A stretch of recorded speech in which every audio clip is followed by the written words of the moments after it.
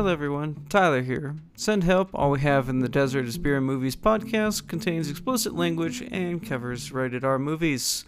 So, listener discretion is advised. Well then. It's been a week, man.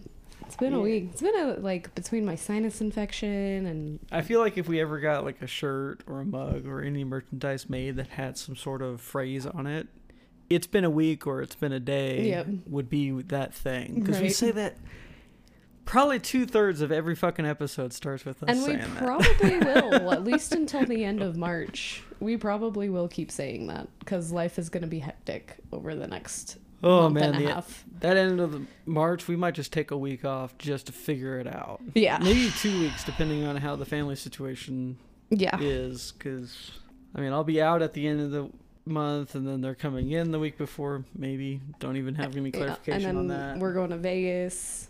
And so, yeah. But really, I mean, if we do take any time off, it should be like in the middle of the month. Like, minus the upstairs furniture, everything we should try to move, depending on who comes. Should try to move as much as we can before our trips. Maybe I'll try to call after this and figure it out. Yeah. Oh. Anyway, that's real world stuff. We don't need to worry about that. Right. The real world sucks. Real world sucks. Right. Okay, everybody, welcome to Send Help. All We Have in the Desert is Beer and Movies podcast, where we review beer and movies in the desert. It's kind of self-explanatory if you hadn't figured that out now after like 29. Yep, this is 29. Oh yeah? Yep. Well, damn. I know. I feel so much different than the person I was at episode 1.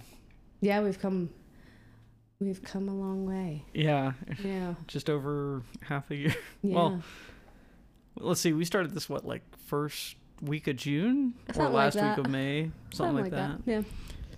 And we're coming up on our year-versary. Otherwise, more colloquially known as an anniversary. Sure.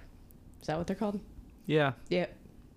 You got the annu for year and then versary for whatever the fuck that is. I don't know. I don't know. I'm not a freaking vernacular expert. Word person. Yep. Anyway, that's Tyler. And that's Kathy. And we're on our last Texas beer. Yes. The last of the Deep Ellum beers, because we started with Tups, I think. Yeah. Well, we're done with Tups, too. Well, no, I mean, we had the Tups and the Deep Ellum, both with 4, and we started with Tups and just switch off. But this is the last one and probably my least favorite of the bunch. It makes sense considering it's an IPA. Yes, the Deep Ellum IPA. Super original name, but it's pretty self-explanatory. It's got a cool can like all of the other ones. I've never liked orange and green together. It just kind of reminds me of puke. Okay. Like, what have you puked? No, I mean it's like the cartoon or movie style puke where it's always like peas and corn. Gotcha. Okay. Always. Yeah. At least in cartoons. Yeah. Yeah, no, it's got a cool can on the top. On the front it says Deep Ellum IPA in big letters, and then on the back it has a sacred heart instead of a heart. It's a nice big old hop with wings, an arrow going through it, an eyeball, a torch on its head. Well, that's what sacred hearts have, like a heart with a torch and wings. Yeah, or at least the torch and heart. Okay. Yep. Mm-hmm. It's 70 IBU. And 7%. Yeah, and 7%. All right, let me try it. I just spilled beer on the microphone. mic. Anywhere else would have been better, but on the fucking mic. At least you got the ball on it, so it probably I can hear you shaking it. I know. Okay, I gotta stop. It's gotta. I know. Oh, that's a weird noise.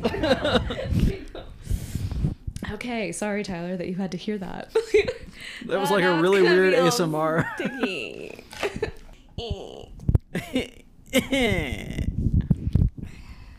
Okay, now let's try this again. All right. Don't spill. No, it's pretty good. Yeah, I like it.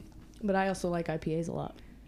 Yeah, just not really that big of an IPA. This should probably be the lowest rate of all the Texas beers that we got. I was Even all glad. the other IPAs? I said of the Texas beers that we had. I know, but there was like pale ales. And I know, but I like pale ales. These India pale ales tend to be very bitter. Very hoppy, yeah. Just a standard pale ale. Is not as bitter. Exactly. Okay. All right. Noted. Okay. There's a difference. Okay. Jesus. There's a reason why pale ales aren't called PAs. I like it. It says over the top tropical fruit, citrus, pine, and floral aromas make for one big Texas India pale ale. And see, I have no fucking clue what they're talking about because I don't have any hints of fruit, citrus, maybe the pine. I can taste the pine. The pine is pretty... The pine is very... prominent. Yeah, but everything else, I've never understood what they're talking about. Any IPA, when they're saying like, oh, there's a citrus flavor, it's like, look, what? This is like drinking black coffee. There's nothing fucking there. It's not. All right. Well, out of all the IPAs I've tried, it's pretty up there. I've had better ones, but it's not bad. I'd give it a 4. I give it a 2.5. Yeah, that's not pretty standard for your IPA.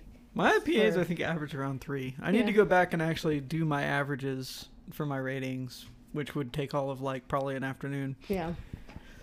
That's something I'm not looking forward to. I mean, you don't have to do that. I'm sure if we had a bigger following, there'd probably be some viewer or listener somewhere that kept track of that. Yeah, maybe. I don't know. We're not big enough for that yet. No. Speaking of which, shout out to our 3 listeners. Man, it's always 3 listeners. Because what else is there? Have you looked at the Have you looked at the... I can pull it up right now. Kind of almost prefer not to. I know. I was gonna say if it is less than 3, then we'll see. We shall see. Let's see here. Dun, dun, dun, dun, dun, dun. I don't know why I'm doing the Darth Vader. I don't know. No. Because you had the wrong notes, it was copyright free. Oh, hey, look at that. 2. We have 2 listeners. Now I feel sad. Why? Like we don't really promote it much. That's true. Yeah, we don't promote it much. We don't do anything, and it's really just word of mouth. So if you are listening and you like us, then maybe we should and just post flyers. Yeah, right, right. Well, that's what I'm trying. I'm trying to go to like get around to the local breweries and start like, hey, like, you want to quote unquote sponsor us? You don't have to give us any money, but can we put a flyer up or something? Or just not even like a sponsor or whatever, just be like, hey, we're gonna feature your beer in our episode, do you want to like promote it? Yeah, I don't know, we'll get there. We'll get there. Anyway, well, let's figure that out after we move, and we'll just continue doing what we're doing until then. Like, I don't want to think about anything else. I'm about to implode. Existence sucks. Existence is pain. Okay. All right. Well, let's move on to the movie. Tyler, it's your movie. Yep. This is Spider-Man Into the Spider-Verse, a movie that Kindred and Parker had never seen before. No, it was really good. I enjoyed it immensely. I always get the feeling when I suggest movies, you're like extremely apprehensive about it. We have this conversation every time, and I stopped doing that. I was not apprehensive about watching this. I still got the feeling it was like okay, let's get this over with. Because I'm not really a Marvel person. I'm more of a DC person. Okay. I mean, that doesn't mean that I don't like Marvel movies, but it's not like I'm not like, oh my god, a new Marvel movie is out. Or, oh my god, all of the Marvel movies are on fucking Disney Plus. I don't give a fuck. I just don't give a fuck.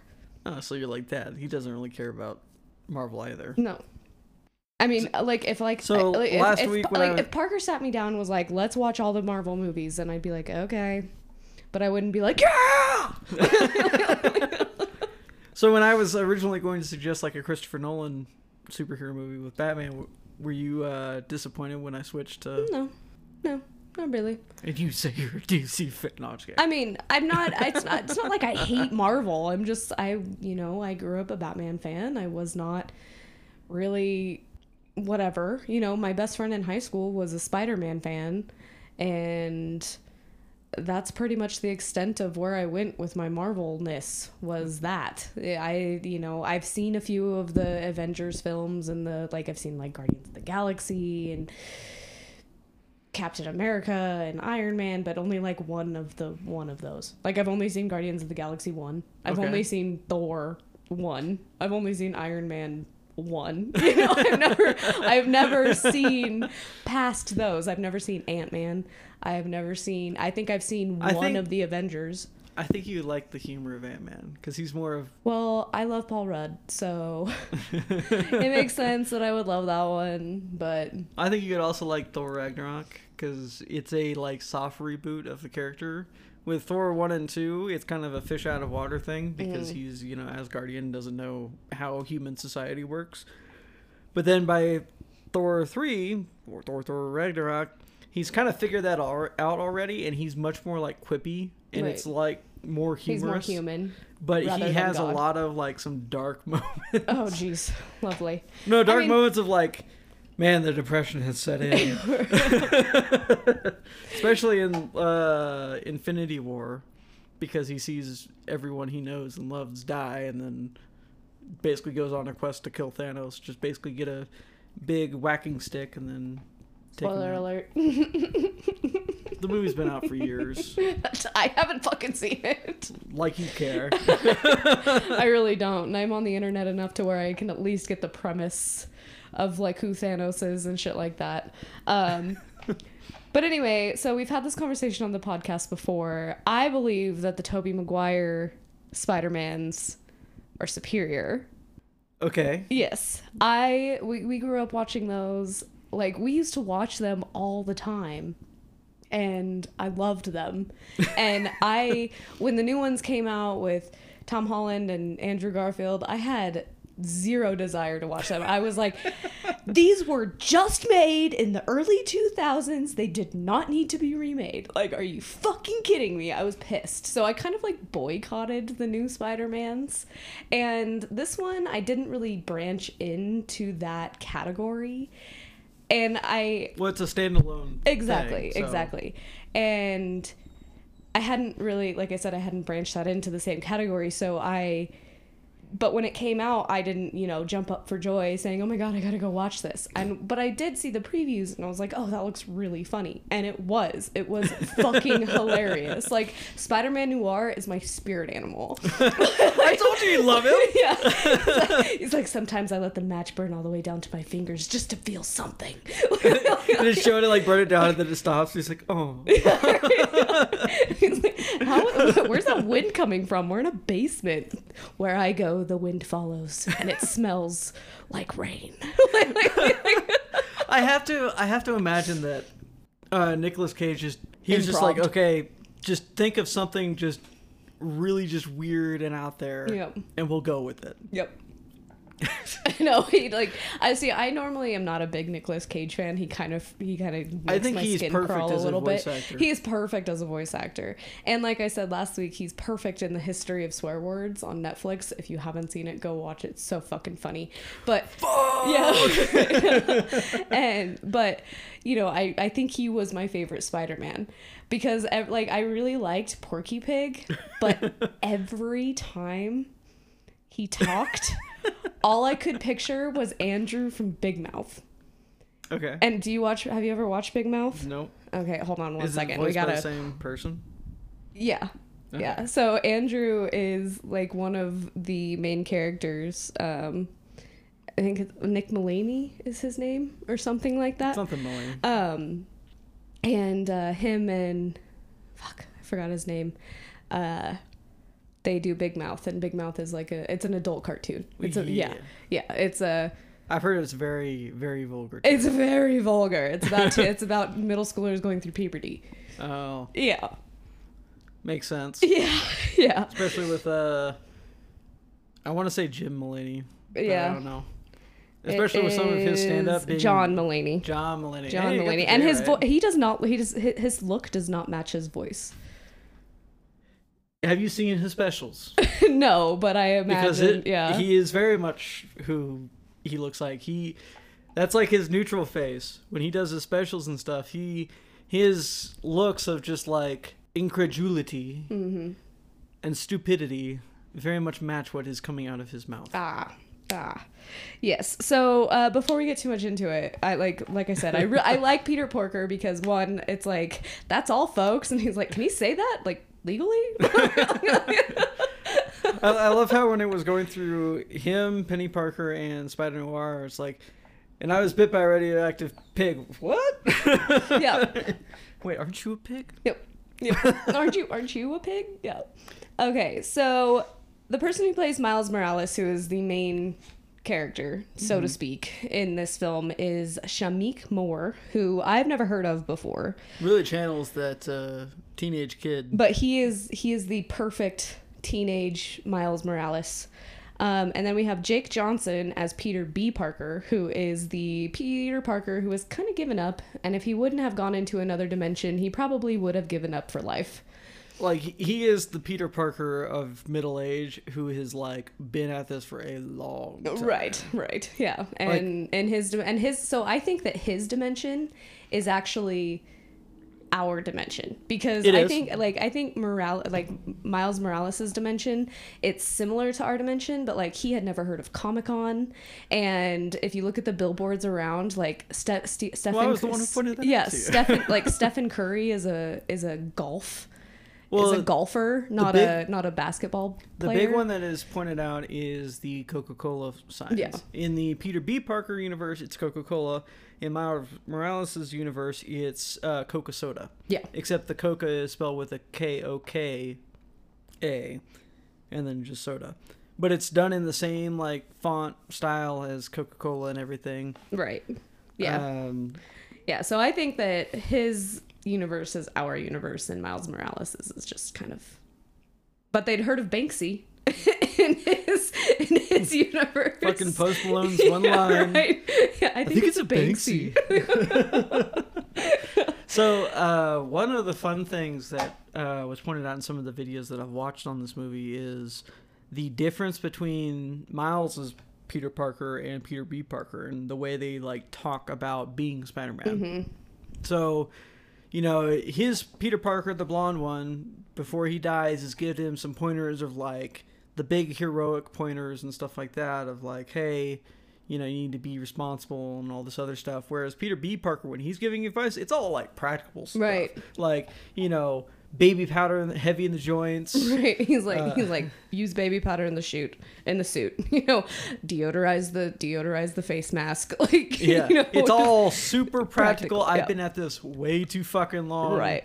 Advice. So it's just a funny like dichotomy there. And then when they're escaping Alchemex, what's the lab's name? Alchemax, I think. Alchemax or something like that. Whatever. He's like Miles is trying to learn how to be Spider-Man, and the Spider-Man in his dimension had promised to show him, but that Spider-Man ended up dying at the hands of Kingpin. Yeah. And so when Peter B. Parker came, he's like, I didn't sign up to be a fucking Spider-Man babysitter, man. Like, I got so much shit going on. I do not have time for this. And so he goes into Alchemex to get a new goober or to get the information to put on the goober, and leaves Miles out. And when he, you know, eventually Miles goes in, but we'll get into that later. But when they're escaping, he's like, Peter B. Parker's like, okay, now shoot your webs like I taught you. And Miles is like, you didn't teach me anything. And Peter's like, yeah, I know, it's a team exercise. Now shoot. No, thwip and swing. Thwip, release and swing. Yeah. Thwip and swing. So one of the cool things about that scene is the difference in frame rates of the characters. Yeah. So Peter B. Parker, he is like, you know, already fluid, knows what the fuck he's doing. And Could be Spider-Man in his sleep. He's done in 24 frames a second. Miles, however, who is very unsure of herself and has no idea of what he's doing, is shot in 12 frames per second. So he seems very blocky and janky as he's moving. And it's only when they start doing that together that he actually switches over to 24 because it's nice and smooth. Yeah. But there's several moments in that where characters who have been at it, like all, except for maybe Penny Parker, just because of her particular art style, I think there's some moments where she seems like she's in 12. I don't know. But Penny Parker is the... She's the kawaii, the anime type. The anime version, who's played by Kimiko Glenn, who, if you don't know who Kimiko Glenn is, if you watch Orange is the New Black, she is Brooke Soso. That's how I recognized her. I don't really know her in anything else. But she's cute. She's cute. I mean, I'm not really the Legend of Vox Machina that we're watching right now, which Tyler, I'm sure we'll get into here in a second, is like the only show that I've ever watched that I've ever enjoyed that is of that anime style. But it's not anime. See, that's and that's like it's Western style animation. Yeah, but still, it's not. So this is closer to like the old school Johnny Quest in style than it is to anime. Are you talking about Vox Machina? Yeah. Okay, yeah. Which is Western style, like Hanna-Barbera type, more realistic looking animation. Yeah.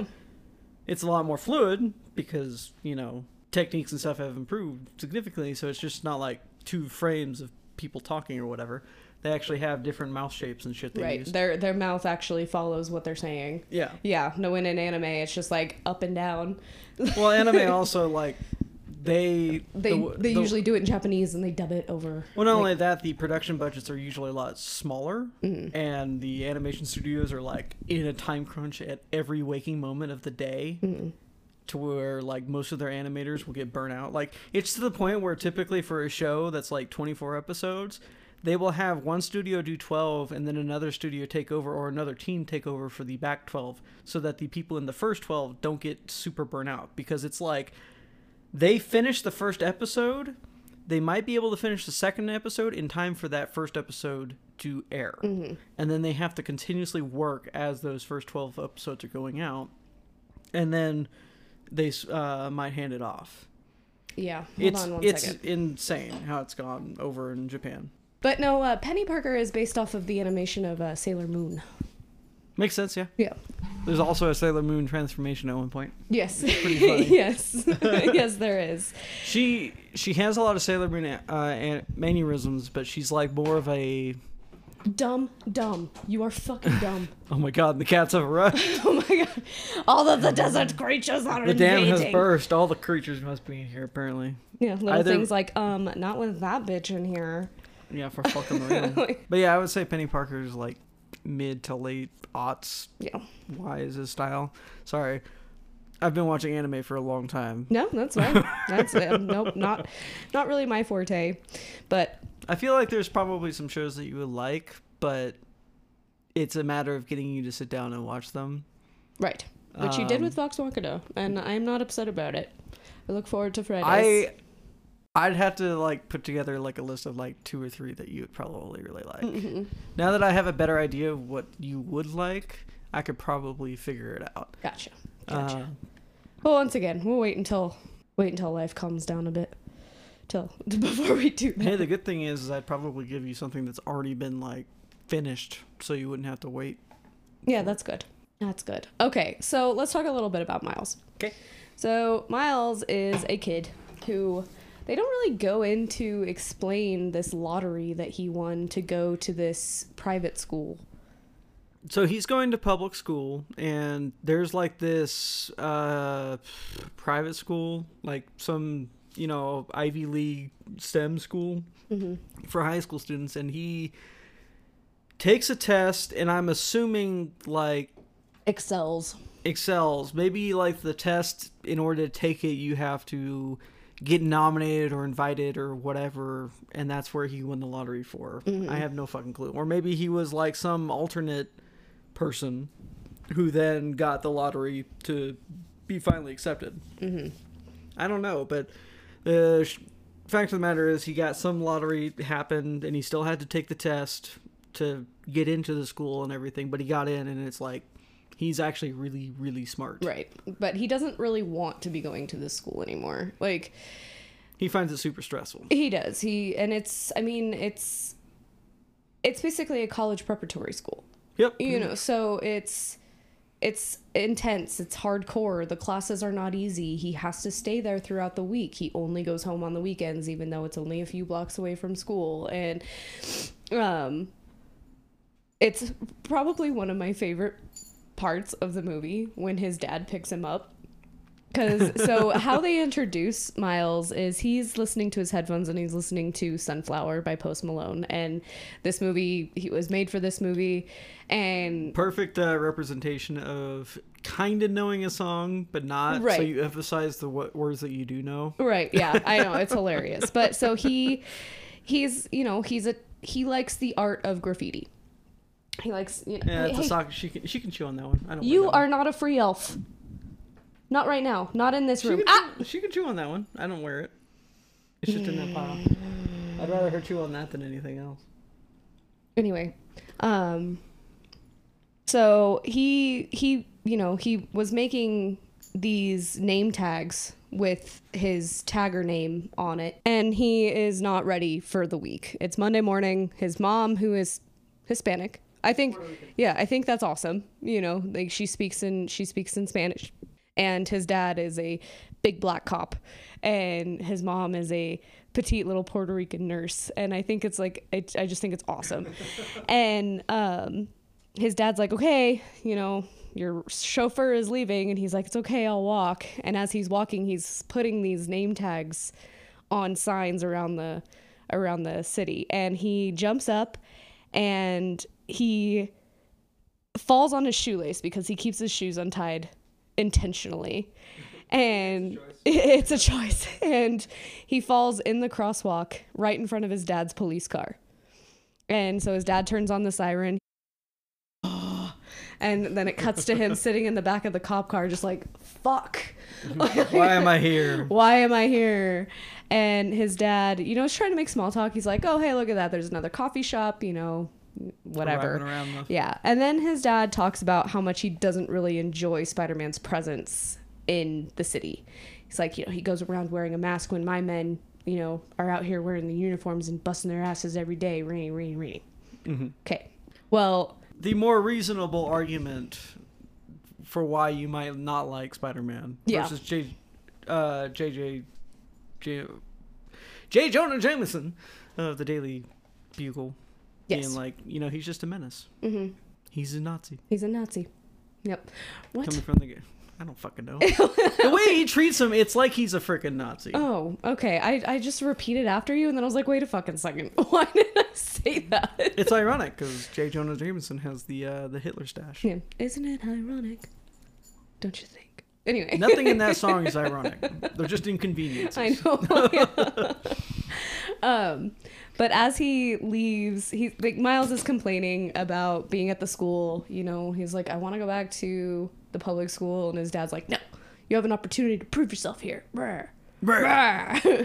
And as he walks out of the car, his dad is like, I love you, Miles. And Miles says, yeah, I know, Dad, and shuts the door. And his dad goes over the intercom of his police car. Yeah, he's all whoop, whoop. And he's like, Miles, I love you. You gotta say it back. You gotta say it back. And Miles turns around. He's going on. He's like, are you serious right now? Like, do you see where I am? Say it. Say it. Oh, come on. Say it. I love you, Dad. That's a copy. Tie your shoes, please. And he already doesn't fit in at the school. Well, he doesn't know anybody. Yeah, he doesn't know anybody. He's only been there for I think 2 weeks. Right, he hasn't been there very long. He doesn't really know anybody. And you can tell when he's going into the school, he says to, random strangers, he says, oh man, this is so weird. We're wearing the same jacket. And they have uniforms. He's just trying to be funny. Right. And... Right, but then his dad just embarrassed him, and now all the kids are mocking him for it. And I honestly, if it was me, I'd be like, hey, at least I have parents that love me. Right? I'm not ashamed of my parents loving me. I don't know why you think that I should be. I mean, it's kind of embarrassing that it's out in public like that. Right. But hey, at least I know I come from a loving home. Right. I will absolutely 100,000% embarrass my children like that. Absolutely. I have no problem. But I'll probably be the worst with dad jokes. Yeah. I mean, I already make fucking dad jokes right now and I don't have kids. Yeah. Yeah. No, it's gonna be a thing, that's for sure. I'm gonna, roll up playing NWA with some bass going. You're gonna be that mom. I'll be that mom. Oh my god. I'll be white as fuck. Yeah, you gotta channel your whitest possible in the driver's seat dance. Right. And then like try to like, you know, get the lyrics right, but you're just like omitting every other word. Right. Especially like, you know, the N words. You just kind of like make a face like as it happens and then continue on. Right. Hey. What you doing? Oh, I'm just sniffing around. You know, it's fine. Yeah, you're not allowed to do that. But anyway, so yeah, I mean that sets the tone as to how much he really wants to be at this school. Yeah. And he shows up late to a physics class, and they're watching a film which has Liv on it, and she's talking about like parallel universes and stuff like that. Which is actually pretty, you know, on par with some of our movies that we've covered. Right, pretty much. And he walks in and the teacher says, you know, Miles, you're late. And he says, well, Einstein says that time is relative, right? So maybe I'm not late. Maybe you all are just early. And it's just quiet. And then there's this really pretty blonde sitting there and she starts laughing and she says, I'm sorry, it was just like really quiet. She's like, it wasn't funny, but that's why I laughed. Right. And so she ends up being important here soon. And so the next scene is really where Spider-Man of Miles Morales comes to be, right? When he goes into the tunnel with his uncle. Yeah, he goes to basically do some graffiti with his uncle, who his uncle is like the less like straight-laced of his kind of parental figures, and try to like takes it from a different perspective in dealing with any advice that he might give. The shoulder thing. Yeah. Hey. I'm sorry, you're not going to be able to replicate Mahershala Ali's nice, gravelly, low voice. Hey. If you notice, he lowers his voice a lot when he's like Spider-Man. Hey. Sorry, my balls haven't dropped yet. I feel like that would be a cause for concern. You might want to see your doctor after that. What has happened to me? What are these fucking things? Oh, nuts! Considering the fact I'm 30 fucking years old. It's a rare 1 in a million thing of second puberty in women. It's weird. Yeah, I become a hermaphrodite halfway through life. Except for whatever reason, you just grow a pair of balls. I don't got a dick or anything. Like, just balls. They're just there. Oh my god, I'm sorry. Just clacking away. You're like, oh fuck, I'm about to say something, but you're my brother.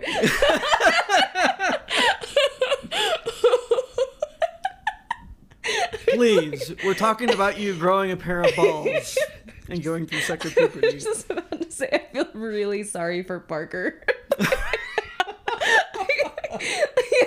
Tyler, you're gonna be in the next room and just hear slap, slap, slap. Oh no. I'm sorry, Parker, but I have the balls now. The balls are in my court. And they're so much bigger. Oh, man. Oh, shit.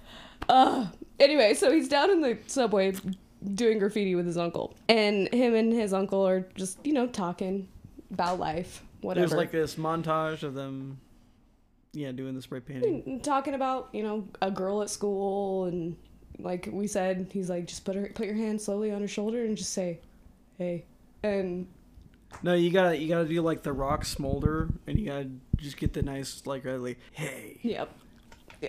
And because that's not creepy. While he's down there, that's when he gets bit by the radioactive spider that creates spider people. And he gets bit, and it like shows this montage of the entire thing, like getting into the his venom going into his bloodstream, and he just seems unaffected. He just looks at it and just nonchalantly just slaps it, just like pop, and it falls off his hand. And he just moves on with his life. Yep. And then this is when the comic book shit comes, and when the comic book stuff starts, I love it. It's probably my favorite part of, like, just the favorite addition to this film is that, you know, they're doing fighting sequences, and every time they hit, it's like pow, pow. You know, it's.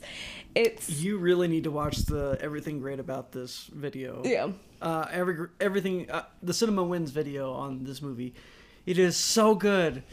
Because he talks about this shit a lot. He's like, you know, when he's like in front of that window and he's like having things happening, and all of a sudden on the windows you just see "look out" silently. Right. Yeah. He's like, that is like the best representation of what spider sense actually is. Really is. And so he's walking through school the next morning. He's like, why are my thoughts so loud? Oh, don't forget his pants are like 6 inches too short now. Right. He grew like almost a foot, it seems, overnight. And he's just like, why are my thoughts so loud? Why can everybody hear me? You know, he's realizing that something's not normal. He's becoming very hyper aware. Right. And that's when he runs into Gwanda. It's the blonde from earlier. Yes, the blonde from earlier. And he's like, oh, hey, you know, what's your name? She's like, Gwanda. I'm South African. I was born there, but I was raised here. Right, that's why there's no accent. That's why there's no accent. Yeah, well, she's like, I'm African. South African. I think she says that because he's half black, and she's like, oh, wait, I'm white. You know, like... I'm South African, but I was raised here, so there's no accent. And she's like, no, it's just Wanda. There's no Gwa. I don't know why I said that. Whatever. And he's like freaking out internally while she's going through this whole rant about this thing, trying to think that shit up. Right. And then he just like is slow to think about what his uncle said about the shoulder touch. So his arm is just like slowly raising. And he says, he's like, why am I moving in slow motion? And then she like kind of does the whole, you know, it's just Wanda. I don't know why I said the G or whatever. Then all of a sudden he puts his hand on her shoulder and she's like, okay. And he's like, hey. He's like, hi. She says, okay, I'm gonna go now. Can I have my shoulder back? And he tries, but his new spider senses make it so he sticks. Yeah. He's sticking. And his hand gets stuck in her hair. And this is when you start, if you really, really pay attention, she tells him, you just need to relax. Yep. And that's when you think, oh, you're Spider-Woman. Because the continuity in this movie is fucking top notch. Oh, yeah.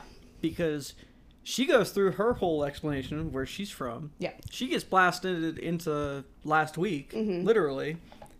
But every time you see Miles in the background, if you go back and watch when he's going through the hallways in those moments, she's in the background too. Like, it's very aware of itself as far as continuity is concerned. It's really great. Right. And so he gets stuck in her hair and she says, just relax. And he doesn't relax. He starts freaking out. She grabs the straps of his backpack and fucking judo over her body and tries to get him. Yeah.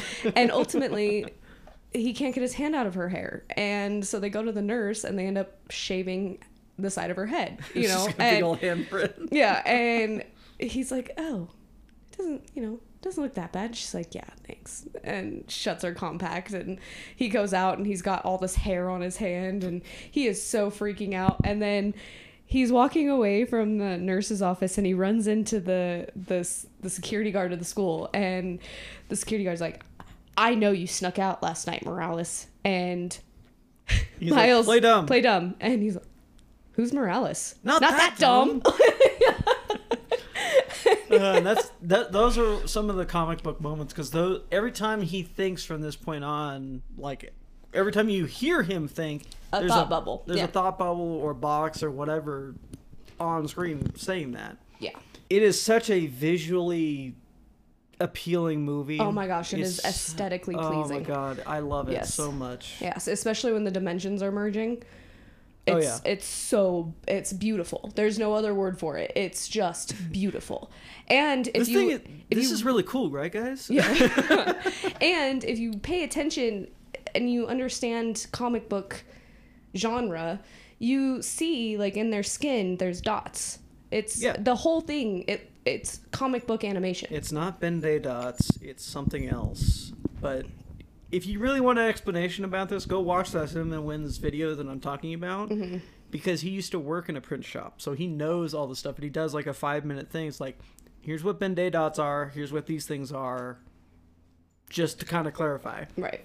I don't know that much. I can't remember off the top of my head. I know the Ben-Day dots, they're actually when you have colors on top of each other. They aren't the shading dots that you see in comic books or anything. They're actually like, you know, a splash of yellow, a splash of magenta, a splash of black, and a splash of cyan here to get different colors. That's what Ben-Day dots are. Gotcha. But whatever. Yeah, that's not what they are. Not here. Shut up, okay? For more explanation, go watch that video. Cinema Wins. Yeah, Cinema Wins.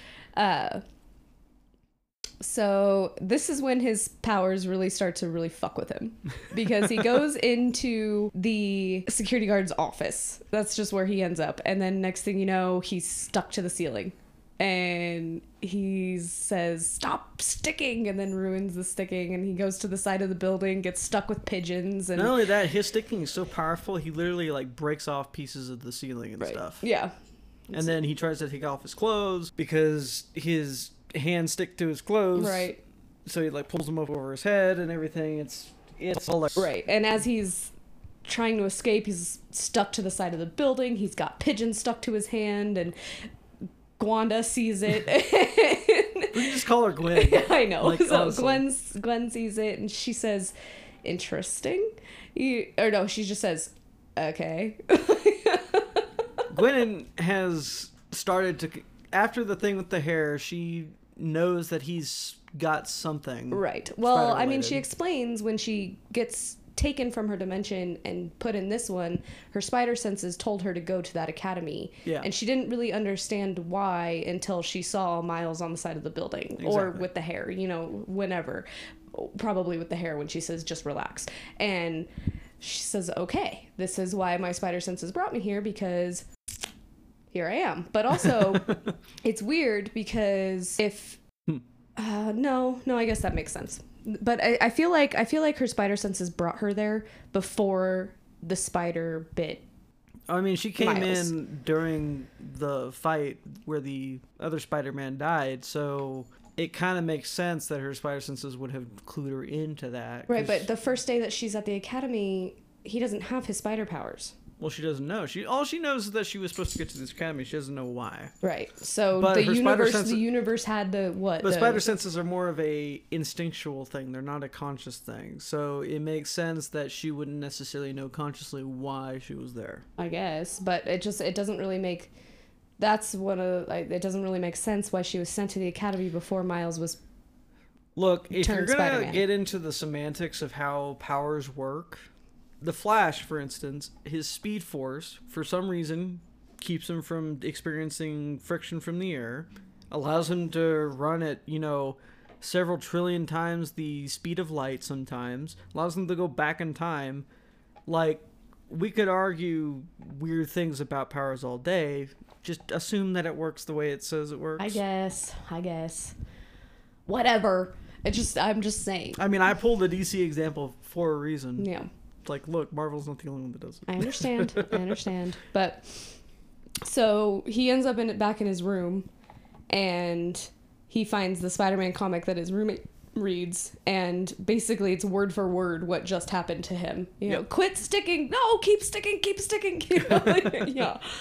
And so he ends up going back down into the tunnel to find that spider to make sure that he says it's just a regular spider. It's just a regular spider. Just got to go find it, and he finds the spider, and the shot of the spider is probably like one that will sit with me forever. And I remember saying it the first time I watched it with Tyler and Parker. I was like, man, that shot is so cool because it's a tiny spider, but the way that the camera angle is, it's right in between the curled up legs, and it's looking at Miles, and it's just a really cool shot. And he says, it's a normal spider. It's actually kind of boring how normal it is. And it's got some weird like colors. It even has. Like, I know that, but I think he's trying to convince himself. Oh, okay. Yeah. Okay. And I mean, to somebody who knows that this is a Spider-Man movie, and this spider's big, and it's like wolf spider size. Yeah, I mean, I would not be as nonchalant as he was if I saw that on my hand. It's weird. There's a thing with me and spiders. If they're smaller than like a dime, I don't give a shit. If they're bigger than, say, like a quarter, oh no, like I don't know, a $50, I don't care. Anywhere in between, I'm like, get the fuck away from me. Like, I can deal with tarantulas. I've dealt with tarantulas. I will not fuck with a wolf spider. Yeah, I will not fuck with a garden spider. I will not fucking do it. I don't like spiders at all. Well, no, it's not that I like spiders. Yeah. I'm just like, I know how to deal with tarantulas. The tiny ones, I don't give a fuck. I'll just fucking swipe them away. I don't even care. But it's those, like, mid-sized spiders, man. Those are the more poisonous ones. Those are the ones that look the scariest. And those are the ones that have something to prove. They are fucking aggressive. Oh, shoot. Okay, but this is where he hears something happening basically underneath the subway system. And what's happening underneath the subway system is Spider-Man is battling Norman, a.k.a. the Green Goblin. I just love that he calls him Norman. Well, I mean, he knows who he is. I know. But it's just funny. It's also like this big colossal version. He's like, it's not at all like the Green Goblin from the first Tobey Maguire films. You know, it's not something that goes on a hoverboard that's just a human in... It's like this big colossal... It's like a big... It's almost like the Hulk. Yeah. You know, it kind of reminds me of that. And he's all, Norman, I can't let you put Brooklyn into a black hole. Like, I just can't let you do it. And so this is where the dimension ray is. I heard you guys remark like, wow, he's so funny. But I was trying to remind you guys, like, Spider-Man's always been this quippy. He's quippy, yeah. Like, he kind of is like Deadpool in a lot of his quips. Not necessarily as raunchy or wow. That was fucking obnoxious. She wants to play, man. Play with me. Our desert creature is being obnoxious. I wonder where your father is. You were just taking a nap, and now all of a sudden you're fucking full of energy. I know. It's because Peeves is in her general proximity. Yeah. Yeah. But yeah, like, in the comics, Spider-Man is the quippiest motherfucker there is, and that's one of the reasons why Deadpool likes him so much. Right. But, you know, that's why I don't like Tobey Maguire's Spider-Man. Yeah, because he's a little too serious. Well, he's a little bit too serious as Spider-Man. Yeah. As Peter Parker, he's perfect. Right. Then you go to Andrew Garfield, who, as Peter Parker, is too suave, too cool. But as Spider-Man, he's very quippy and is perfect. Mm-hmm. That's why I like Tom Holland so much, because he's a good combination of the two. Right. Which is why Tom Holland, as far as getting the character right, not necessarily the movies being better, but as far as doing the character right in both circumstances, is the best. Yeah. Alabama. Holy shit! I hope that was picked up. Little thing. You knock it off. Oh, fuck. Bama jumped down right into Little Thing. She was like, fuck you. That was too aggressive. So, yes, Spider-Man is funny. He's funny. He's, talking shit to the Green Goblin, and basically all of the bad people in this film are working for Kingpin. It's not about the money, Spider-Man. It's all about the Mets. Let's go, Mets! I love that meme so much. It's the best thing ever, I swear. Have you seen that yet? Oh my god, I'll have to show you this after the recording. So he's trying to stop this interdimensional ray from being set off, and it's a collider. Whatever. The collider is something that Kingpin has commissioned a bunch of scientists to create to bring his dead wife, Doc Ock. Liv. My friends call me Liv. My enemies call me Doc Ock. I would be friends with her. I think she's amazing. She's fucking hilarious. Fair. Yeah. I wouldn't condone her mischief, but I would be... Oh, you're gonna die a long, excruciating death. I want to watch. yeah, exactly. Damn. Well, so when you first meet Liv, she kind of looks like Professor Trelawney from Harry Potter. Big glasses, big curly hair, lab coat, and the first time you see her is when Miles walks into his physics class. And she's on the video. Then you realize that she's in cahoots with Kingpin, and Kingpin is huge. Comically large. Yeah. He is a fucking, like, he's semi-truck's worth of human. Yeah, he's like 6 foot tall and 7 foot wide. he is wider than he is tall. And his head is... That's Cinema Woods video, one of my favorite moments. He's like, the audacity of these animators to make Kingpin this comically large, right? Because you see him in pictures or like stills of him next to his family, and they're like normal people, right? Normal sized people. He even has a son who's like in his teens, and he's normal sized for a teenager, and then he's like 7 people wide worth of person. It's right, like, and it's funny because if like your son doesn't look like that, maybe he's not your son. Just like a big square person, like but smaller. Yeah, exactly. Okay, so what had happened was that Kingpin was... It tells you in a flashback later in the movie, Kingpin was beating up Spider-Man. Yep. For reasons unknown. And... Interfering. Probably. For being the good guy in a bad guy's world. And his wife and son walked in on him doing it. They didn't appreciate what they saw, so they got in their car. Phrasing. Yeah, what?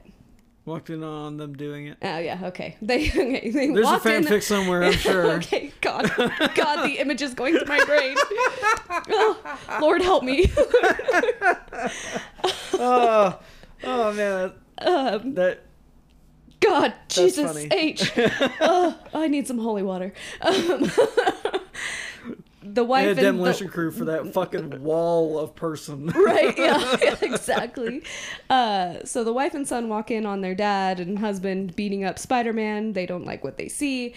They jump in the car and they die in a car accident. So Kingpin has commissioned all these scientists to create this collider in order to find his wife and son from another dimension and bring them, or at least create them again from the DNA from those people. One thing that I don't understand is it's been established by the point of the second like run through of the collider where the big like finale fight happens. Mm-hmm. Liv already knows that people from other dimensions deteriorate over time. Right. But she never thinks to warn Kingpin, like, look, this isn't going to work long term. You might be able to see him for maybe a few days at most, but that's it. Yeah, and I think that really what it is that I think she's just trying to prove that she can bring other people from dimensions here. I don't think she really cares about what happens to them after they get here. I think that she's like, it's just kind of a step process. Let me get you here. She also warns, like, hey, this could create a black hole in New York, and he's like, I don't care. He's like, okay. Yeah.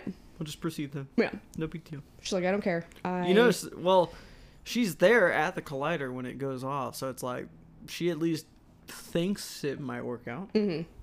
Who knows? Yeah. Not this guy. Yeah. I don't know. So Spider-Man has an override key that he needs to put into the machine in order to stop it from working or implode. I don't know what it does. But what happens is he is unable to get it into the machine and ends up failing. Mm-hmm. And Kingpin ends up killing him just by smashing him. Like, just Hulk smash. Like, it's pretty gnarly. And Miles sees it all because beforehand, Miles had just stumbled upon this. He fell off and was falling down into God knows where. Spider-Man saves him. Spider-Man's Spidey senses go off, and he's like, oh my God, you're like me. I thought I was the only one. And he's like, okay, stay here. Let me finish what I'm doing, and we'll do Spider-Man lessons. Like, I will teach you what you need to know. So ultimately, Spider-Man ends up dying. So one of the things that I found was funny was when he was falling, you were like, why doesn't he just shoot out web? And it's like, you don't understand that Tobey Maguire is the only one who can, like, naturally, without anything. Everyone else has, like, wrist guards that they shoot it out of. Yeah. So I just thought that was funny. I was like, look, if you were to pay attention to any other fucking Spider-Man besides Tobey Maguire, you would know that this is a thing. Andrew Garfield does it. Tom Holland does it. Miles Morales and the Peter Parkers in that movie do they it. all have wrist guards that you have to push a button to get out of it. It's not, it doesn't just naturally come out of your skin like Tobey Maguire's, like Tyler said. So it was a weird choice for them to do it, but it made something easier. Mm-hmm. It's like one of those things, like, we'll just say, like, for whatever fucking reason, the spider changed his DNA to where you could do that. Right. That way we don't have to worry about him getting that shit, figuring out how to do it, or whatever. But yeah. Anyway. Yeah. Also, because you've basically done a play-by-play of, like, the first, like, 30-ish minutes of the movie, we've given you a pretty good preview of, like, the first part of the movie, along with some funny parts of later in the movie. But because we're now over an hour, I don't want to do a play-by-play. No. I was just kind of explaining, like, how Miles Morales kind of became to be where he's at. Yeah. And the funny thing is you see the kind of origin story of everybody else. So this is when all the other Peter Parkers show up. You know, first you got Peter B. Parker. I mean, you first see Gwen Stacy, who is the first other Spider-Man that she comes in contact with, besides the Spider-Man of his dimension. She calls herself Spider-Woman. Yeah. But in her comics, she's called Spider-Gwen. Okay.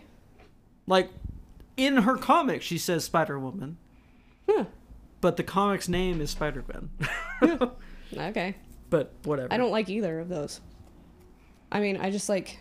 There's a comic understand. There's a comic where Mary Jane's the spider person. I know, like, see, I understand the whole semantics or whatever, and the whole PC and, you know, hashtag Me Too or whatever.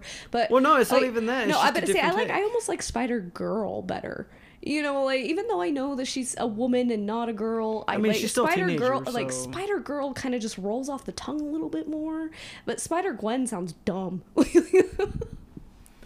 I mean, Spider-Woman, it's like, well, she's still a teenager. She's still high school age and everything. She's in a fucking band, man. Yeah, she is in a band. She's a drummer of the band, too. Yep. And she saved her dad, but she couldn't save her best friend.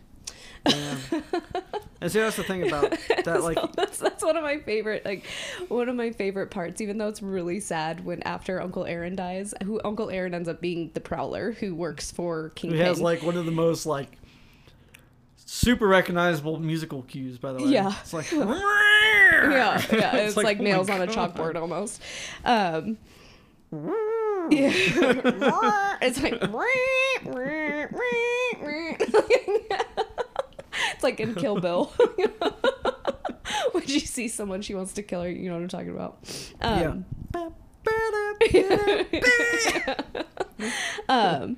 But when his Uncle Aaron dies, they all meet up, and they're, you know, sometimes, you know, you just can't save everyone. And Peter B. Parker's like, for me, it was my Uncle Ben. And Spider-Man Noir is like, for me, it was my Uncle Benjamin. I'm like, this is such a sad part, but that fucking killed me.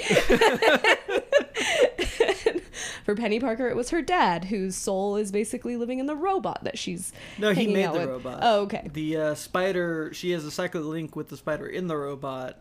It's weird. Okay. So I misunderstood that. It's a very out there take on spider people. Right. And then for Gwen, it was her best friend, who was the Spider-Man of her dimension. Who was Peter Parker. Yes. And... which you got to think, it's weird that she has to be going through that weird thing. So Peter B. Parker, he buried Aunt May in his universe. Right. She's still alive in this universe, so he's probably feeling the same feelings that Spider-Gwen feels, or like Gwen feels, when she sees Peter Parker. Right. Because he's dead. Right. So that's where they all meet. That's where they meet all of the Spider-Men from, or the Spider people, or Spider beings from the other dimensions, is Aunt May's house in Miles' dimension. So Aunt May, the most badass bitch, fucking goes to the door initially with the baseball bat about to fucking go. Right. She's like, I told you, you know, I don't want to talk to anybody about it today. And so she sees Peter B. Parker, who is basically the spitting image of her Peter Parker, who had just passed away, just darker and a little larger, because dude loves pizza. Hey, he's from New York. Who doesn't love pizza in New York? Right. And so she takes him down into the spider lair, which is a mock-up of the fucking Batcave. And it's so funny because I was reading the trivia on this movie on IMDb, and it says that they had based this lair off of the Batcave. And Peter B. Parker's like, it's a little excessive, but okay. I got mine too. It's just, got you take away the airplane and the Jeep, and and you just make 4 walls and a single mattress, and you got it. Yeah, exactly. And so it's Gwen, it's Miles, and it's Peter B. And he really does not want to be there. He does not want to see Aunt May because, like Tyler had said, he had buried his Aunt May in his... Oh, I'm so not ready for this. Yeah. And he rings the doorbell by shooting a web at it. They don't even walk up to the door. Well, that just goes to show it's like, I'm too lazy for... Right. But I also think it's a respect thing. You know, I think that they know that this Aunt May has probably been bombarded with press and mourners and everything like that they probably stayed on the curb just so she could see. I would bet that if it was Gwen or Miles doing it, they would have just walked up and rang it. Yeah, maybe. But because he's so much older and is kind of just like done with a lot of shit, he's like, I'm not even going to waste the energy to walk up. I'm just going to web it. Right. There's a very much I am very tired and done and just way past my prime. Yeah, and that's evident the first time you meet him. He doesn't want anything to do with Miles. He really just doesn't. And so you're starting to get the feelings of this in the blonde Peter Parker before he dies. Yeah. Because there's a point where he's like stuck under this like revolving thing, having to basically be flat against a surface not to get crushed. And he's just like, oh, I'm so tired. And he's only like 26, whereas Peter B. Parker's like in his like late 30s or something like that. That's the other thing about the different Spider people is they come from different times. Like Penny, the anime one, is from like she's from like 23, 32 or something like And then you have Spider-Noir, who's from 1933. Yeah. And then you also at the very end you have, I believe he's like Ultimate Spider-Man or something like that.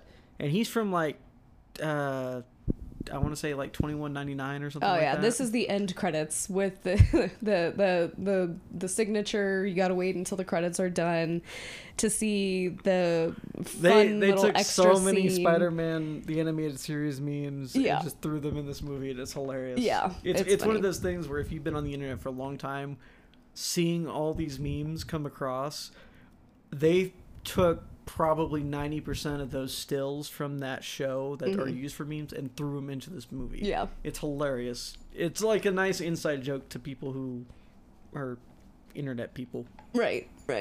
And then, so there's Penny Parker, there's Spider-Man Noir, and then there's Peter Porker. And Peter Porker walks up to them, he's a tiny little pig, and his hand's wet, and he's like, Peter Porker, nice to meet you. I just washed my hands, that's why my hands are wet. No other reason. And it makes you think like, okay. I think there might be another reason. I'm not sure what it is, but I have a feeling that John Mulaney added that very last part. Yeah. And so that's when all of the other spider people who have come from the other dimensions because of this collider come. And before they go to Aunt May's, they had gone to Alchemex, and that's when you're introduced to Doc Ock. We kind of touched on that. That is the scientist behind the collider, but it's... That nonchalant just, like, shove into the chair. Right, and she's like, ooh, Peter Parker, she's like, okay, you're a little soft in the middle, maybe a little bit of dimensional warping, and he's like, yeah, that's totally. why. That's that's exactly why. What it is. Yep, and he's all in sweatpants. Well, it's because he doesn't have his... He doesn't have the bottom part of his suit. Right, because he was taken out of his dimension without anything that he really needed. Yeah, well, I think it was also like when he came through, because he was like sitting with half of his suit off, like the top half kind of like unzipped and off while eating pizza when he got sucked through. And then when he came through, he was like bouncing around, and then he hit one of the billboards, and I think it fried like the calf down of his suit off. Yeah. And that's why he's got the sweatpants. That makes sense. Are you wearing sweatpants? Yes, that's what they are. Yes, that's it. Some of Gwen's like comments on Peter B. Parker, because her best friend was Peter Parker, who was a sophisticated compared to this Peter Parker Spider-Man. So there is a deleted scene when they're in the in the end when they're in that dinner party and there's all the people dressed as Spider-Man and they're trying to pose as those waiters. This can't be that easy. It really is that easy. There's a deleted scene where he's constantly like putting it, like people will walk up to talk to him and he'll just like put up his fist like he's ready to fight and she'll just like reach over and slowly put them down. And it happens like 3 or 4 times in that deleted scene. It's hilarious. It's like, oh my God, I wish they would put that in. Yeah, I know, that is funny. That is funny. Because Gwen kind of is like, after they all kind of come together, she's kind of the wrangler of Peter B. Parker. You know, it's like she had taken what she learned from her Peter Parker and is trying to make this Peter Parker more like hers. And when she realizes that he's not, you know, she's like, okay, no, we're not doing this. So one of my favorite things, you know how like in the comic book stuff, whenever they like hit things, it like throws up the word for the thing. Did you notice when they were running out of the Alchemex thing, he throws the bagel back and it hits someone and it says, bagel! Yeah. Bagel! So this is where Miles, in the Alchemex building, he realizes that he can turn invisible. So that's another thing about all the different spider people, is they have different powers. And so Miles can turn invisible, but he can't do it on command yet because he's still new. And so he is trying to hack into Liv's computer. The password is ridiculous. So Peter B. Parker, they're up in the rafters in the ventilation system, and they watch Liv. Sorry, hit the microphone. They watch Liv put in her password. And he's like, okay, I got rattling. it. He's like, okay, I got it. It's blah, blah, blah, blah, in this long, like 35 character string of just random numbers and letters. And he's like, okay, you got that? And Miles like, no. And so Miles just decides to take the whole computer, and this dumbass takes the monitor too. Hey, first lesson, you don't need the monitor. Yeah. And so this is when you realize that Octavia is her name, is Doc Ock. And so she straps Peter B. Parker to the chair, and he's like, oh, let me guess, your friends call you Doc Ock? And she's like, no, my friends call me Liv. My enemies call me Doc Ock. And I love it. Oh my God, I love it. It's just, Doc Ock is played by Kathryn Hahn, who is probably one of the most hilarious fucking people on this planet. And also, just a side note, Gwen Stacy is played by Haley Steinfeld, who I absolutely adore. But anyway, and I'm excited for the sequel to this movie.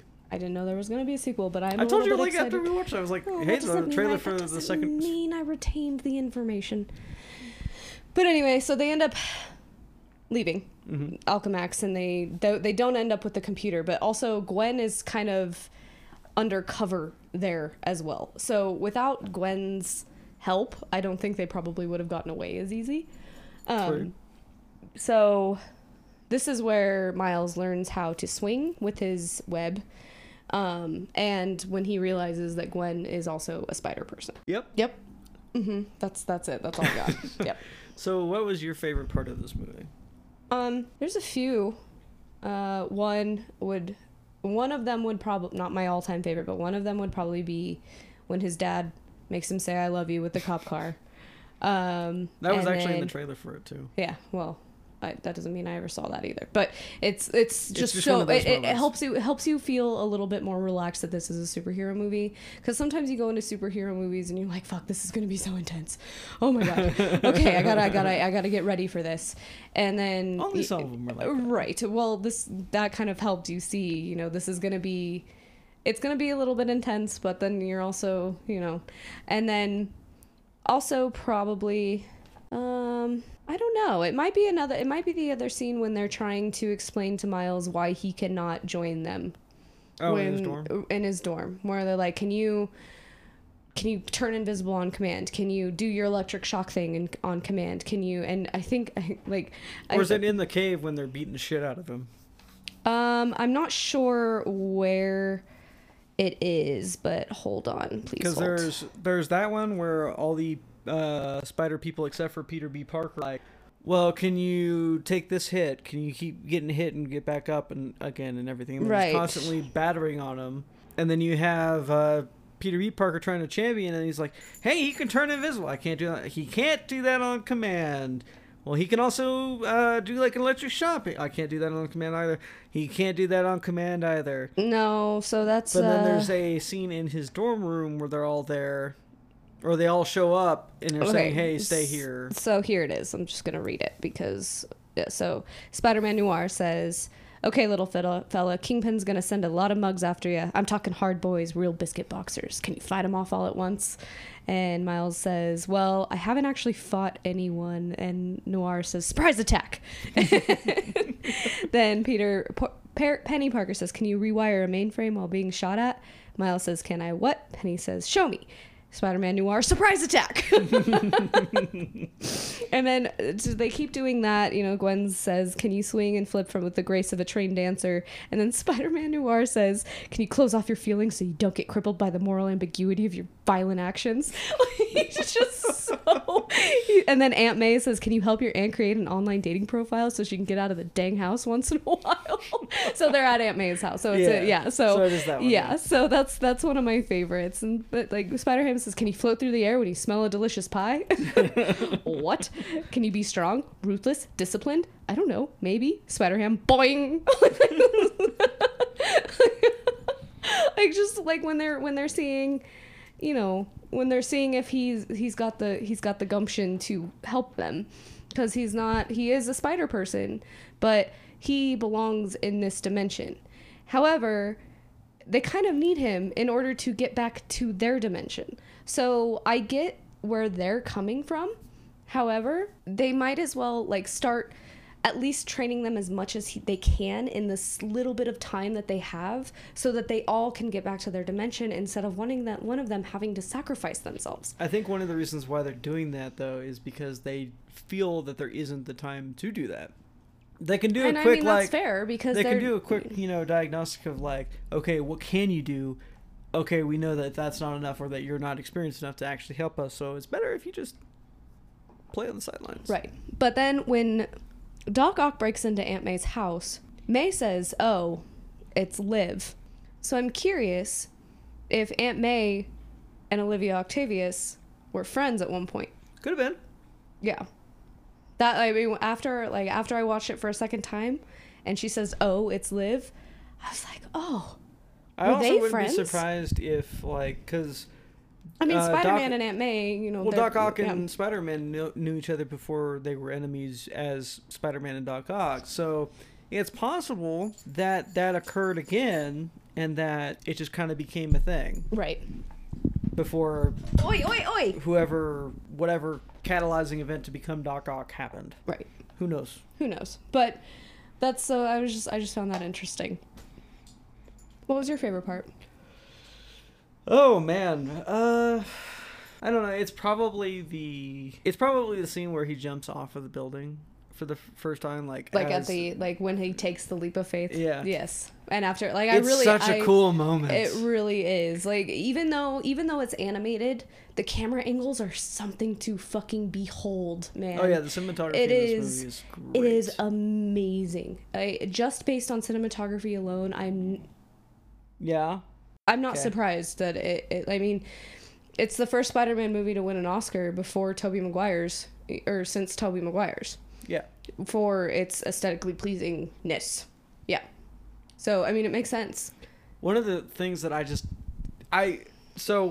probably my favorite thing about this movie is just how they are able to replicate real world shots and techniques in the animation itself. Mm-hmm. Like pulling focus, for instance, on an object that they're wanting you to focus on, while the background or other objects in the scene are not in focus. Right. Just by like taking basically two layers and just offsetting them a little bit. Right. It's animated, but you don't feel like you're watching a cartoon. Yeah. You really don't. It's incredible. It's seriously. But yeah, no, I get it. That's an incredible scene. It's an incredible sequence, really. When he finally realizes what he can do and be as a spider person. But there's also like some of the lines that we didn't talk about, like when Miles rushes into Aunt May's house where all the other Spider people are. He's like, "Oh my God, my uncle's the Prowler," and Spider Noir is like, "Wow, this is a hell of an origin story." Right? Yeah. Like, damn, that's very aware. Yeah, it's Spider Noir's lines are some of the best lines. Oh, they're perfect. I love them so much. It has solidified me in my mind that Nicolas Cage does so much better as a voice actor. Yes. His voice is so recognizable, but it's done in such a way that you recognize it as Nicolas Cage, but very quickly throw that idea out the window, right, and it's like and you he just is appreciate the character. It. Yes. It's like, oh my God. Right. But it's so funny because every time he would talk, I would picture Nicolas Cage behind the fucking Spider-Man mask, like, which didn't ruin it for me. Like normally it would, but it's just funny to picture. You know, it's like those old comic book those old comic Spy versus Spy. You know, the old black and white, and you know, it's so funny. And everything that he sees is in black and white. He's trying to do a Rubik's cube. He's like, "This is purple. No, it's green. This is blue. No." He's like, "I'm going to take this." He takes a Rubik's cube with him into his dimension. Yeah. I feel like Spider Noir is supposed to represent, like, if you took Batman and Spider-Man and combined them. Yeah. Because Batman was originally a, like, detective type from that era. Mm-hmm. But you mix in, like, the quippiness of Spider-Man into a Batman, and it's like, holy shit. Yeah. What the fuck? Yeah.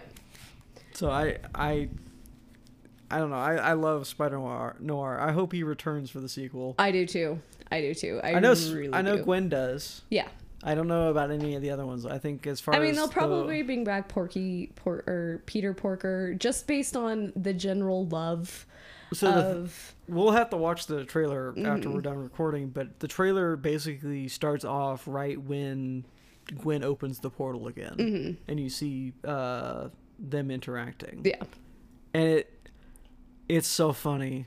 Oh my God, you're gonna love this trailer. It's hilarious. Right. But we'll probably have to watch it tomorrow because I'm probably gonna have to jet after we're done. Oh, good point. Yeah. But another good thing about this movie is, like, the chemistry between Miles and Gwen. Mm-hmm. It's like hinted that maybe in the future there might be something there. It might be a romance, but even just the friendship chemistry. Yeah. Yeah. And that's the whole point, because she says that after she loses Peter Parker, she doesn't really do friends anymore.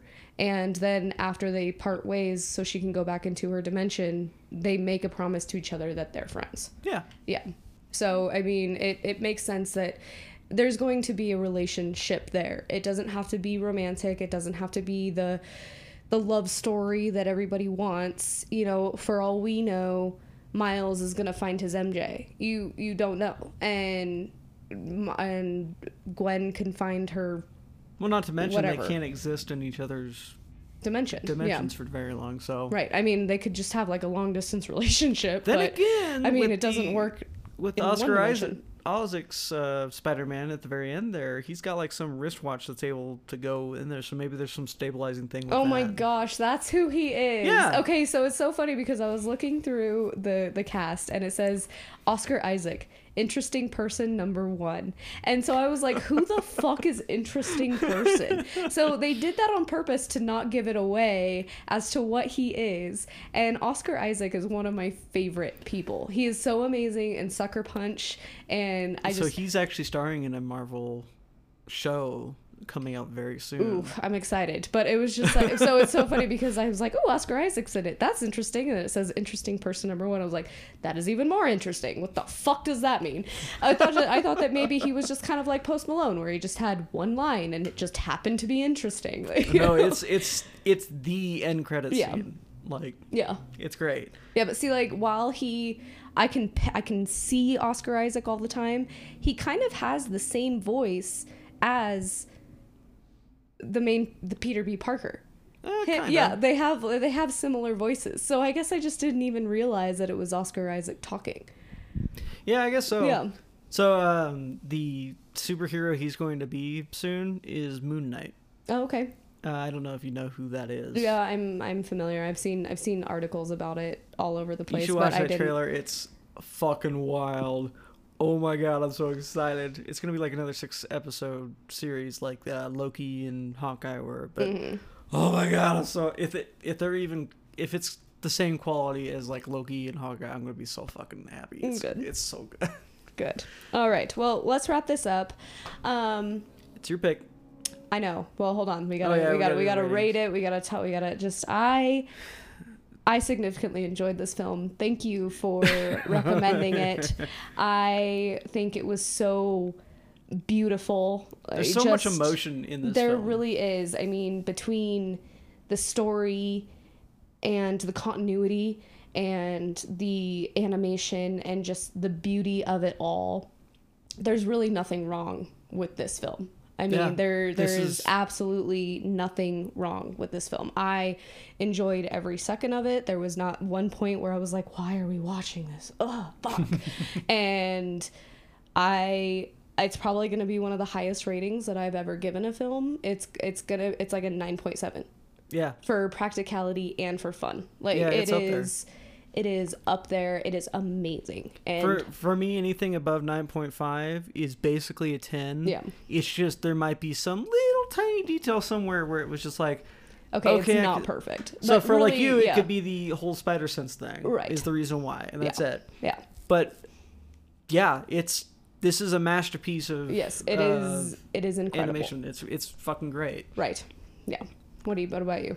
I mean, it's basically the same thing for me. Like, this is up there. Like, if I was introducing someone to comic books, I would not probably start with this movie, but if they had kind of a background knowledge of what comic books were and how superheroes work, then this would be the first movie I would introduce them to. Because the Spider-Verse thing might be a little bit of a high concept for someone completely new to that whole thing to get into. But if they aren't new to superheroes, this would be perfect. Yeah. This is such a good movie. It has so much heart to it. They take the time to make sure he is real as a character. Yeah. And there's very little holes. There are few, there's none really. You don't leave saying, okay, but what about this? Yeah. And really, they did set it up for a sequel. Like you said, I mean, there is going to be a sequel, and I very much look forward to it. And when it does come out, we'll have to go see it in theaters and review it. It's gonna be incredible, and I'm very much looking forward to it. With the way we've been going, that might be the first movie we cover as it's in theaters. Right. I mean, there's been some movies that I've wanted to do. Like, I kind of wanted to do the newest Bond film. Maybe The Matrix, maybe Sing 2, because it just came out. Maybe Ghostbusters, because we still haven't gone to see that. Mm-hmm. I don't know. Yeah. No, all of those. But see, nothing stays in theaters very long anymore. That's true. So it's so hard to do. But anyway, I thank you for recommending it. I highly enjoyed it. And also, it's rated PG. We watched it free on Hulu because it's on FXX or FX Now. And if you've seen it in the theaters or on DVD or anywhere else, there's not as many like dark breaks, because Tyler was like, why is it just dark for a few seconds? That's so strange. And that's where the commercial breaks normally would be. It happens FX about 40-ish% into the movie, because that's kind of how FX TNT do it, is they show like a good chunk of the movie before they show any commercials. Right. And then after that, it's like every half an hour. I mean, the whole movie's there. It's just there's a few times where you're like, why is it so dark? The first dark time it happens, you were like, why? That's a weird scene transition. Right. It's like, well, no, if that hadn't been there, you would have actually seen the appropriate scene transition. Right. But if you have a premium subscription with Hulu, it's on there. We thought it would be on Disney Plus because it is Marvel. However, it's not. It's Sony. That's true. Yeah. So it's not. It came out. I think it came out before Disney bought Marvel. Well, no. So Sony actually owns the rights to Spider-Man. Oh, yes, that is right. Yes. And the reason why Tom Holland's in the MCU is because Marvel and Sony reached an agreement. Right. Like for instance, like after the last Spider-Man movie, No Way Home, it was unclear as to whether Tom Holland's Spider-Man would ever show up again in the MCU. Right.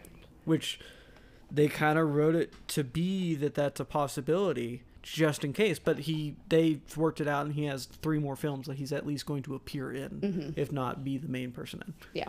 So. All right. Well, so yes, premium subscription with Hulu. If not, I'm sure you have to buy it or rent it on Amazon somewhere. But I am going to kind of go out of the box here and pay a tribute to somebody that we had recently just lost. I had gone back and forth between the two movies that I love him in the most, and I think I'm going to go with Rocky Horror Picture Show. That's who you're talking about. Okay. I was going to do Fight Club because... The Fight Club is so relevant right now. I know, but I think because I'm going to do... Because of the Chinese thing. I think I'm going to do Rocky Horror Picture Show. One, oh, Lord. Because I haven't seen it in a while, and I love it. And two, because I kind of want to torture you a little bit. So we are going to pay tribute to our dearly departed, bat out of hell, Mr. Meatloaf, and watch Rocky Horror Picture Show. I'll let you pick the beer, though. Okay. Yeah. Yippee. Hey, you can torture me with another film after that.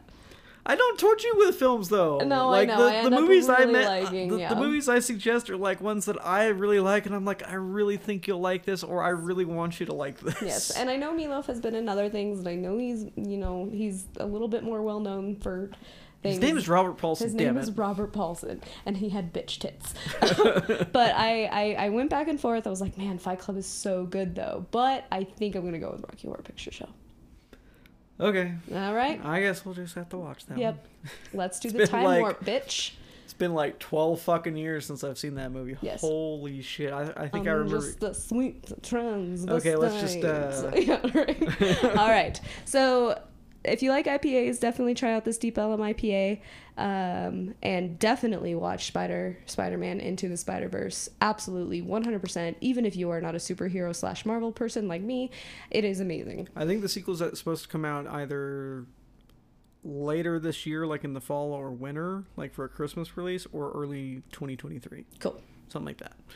All right, but we'll see you next week on Send Help. All we have in the desert is beer movies, with a beer that Tyler gets to pick out, and he might, drink heavily before we review or watch the film of Rocky Horror Picture Show. Yeah, probably. All right, just guys. do like 6 vodka shots before the movie shut the starts. fuck up. It's not that bad. No, right. I know it's not that bad. It's really not. It's actually kind of amazing. It's pretty funny. I get it. I'm just like... And it's not very long because it's from like the 70s, so it's not a long movie. Yeah. Totally true. Yeah.